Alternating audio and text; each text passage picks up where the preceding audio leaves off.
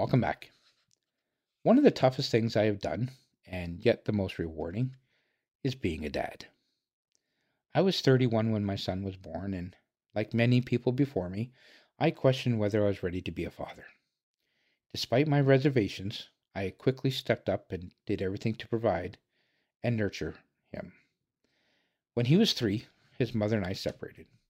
I continued to be an active father in his life as I would pick him up from daycare or school and would spend a couple hours each day and alternate weekends.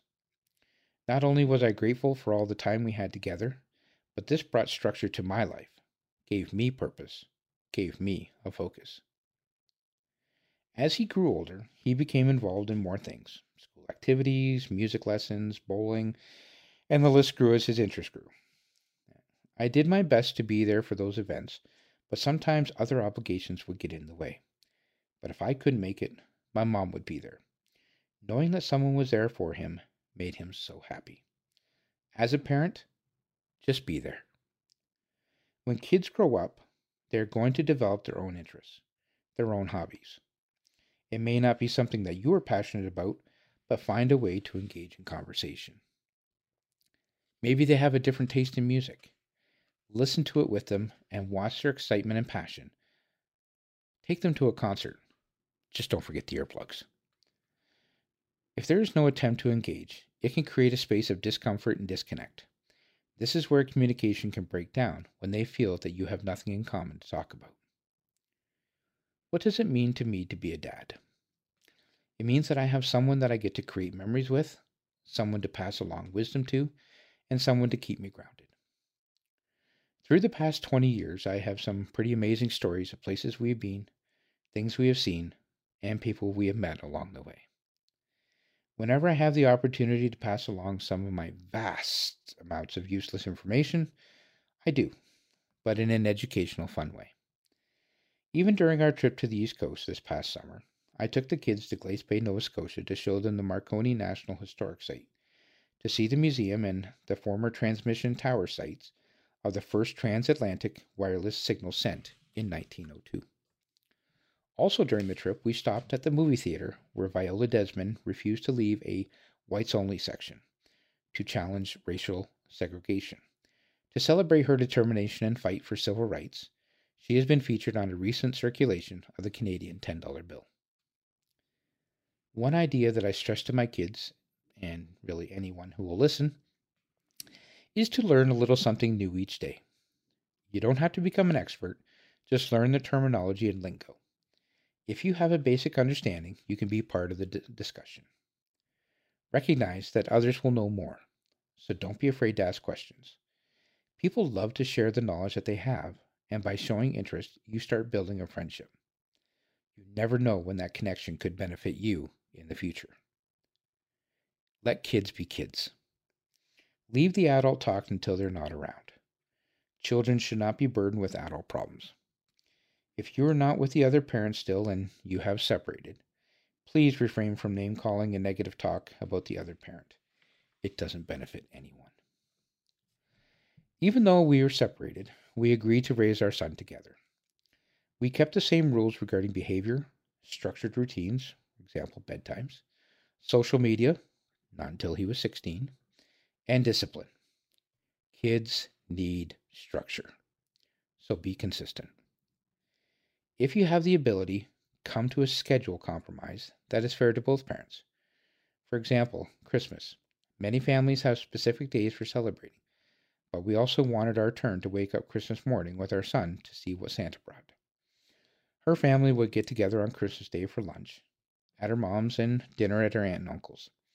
My family would gather Boxing Day for lunch with my grandparents and all the kids. So we agreed that we would alternate Christmas mornings. If he woke up at her house for Santa, he would enjoy the entire day with her family and then come to my house around 9 p.m. so he could wake up for Santa on the 26th. But the next year, he would be at my house for the 24th, 25th, and she would pick him up at 10:30 a.m. for the day, and then I would get him at 10 a.m. on the 26th. Not only did this work for us, but it also coordinated with the visitation times for her other two children when they would spend time with their father, thus giving her a free weekend as well. I have stressed the concept of keeping an open line of communication with your kids, keeping their trust and love.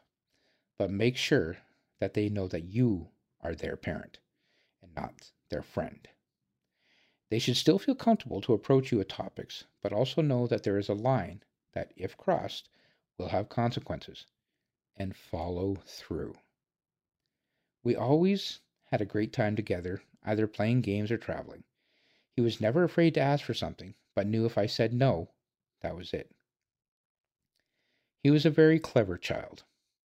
One time when we were grocery shopping, he picked up an item and said, "Daddy, I want this."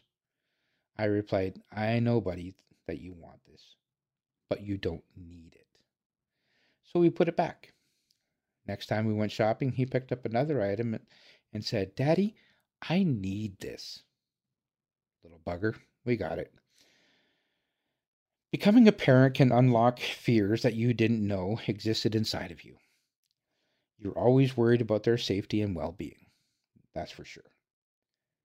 But I'm a big man, and the one fear that I discovered was worrying about passing away in my sleep and him finding me in the morning all alone.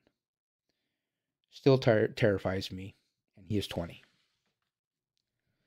Having kids has changed the way I see the world and how I live my life. Going from a carefree lifestyle with no real structure or schedule or general care for others' well-being to daily routines, structured rules, to solely caring for this little person. I have tried to be the best dad I know how to be and make my kids proud of me. But watching them grow up and become amazing adults has made me extremely proud. Currently, my son has decided to learn the ins and outs of my business. There is a lot to learn, but he is eager. He has also started his own sports podcast called The Game Shifters. Check it out. My daughter is working hard to help provide for her family with her boyfriend. Her son is 3 and keeps her on her toes. She balances her parenting responsibilities and social life evenly to enjoy the most in life. She had to grow up so fast after her mom Julie passed away. One final thought. It's not what you leave to your children. It's what you leave in them. Cheers.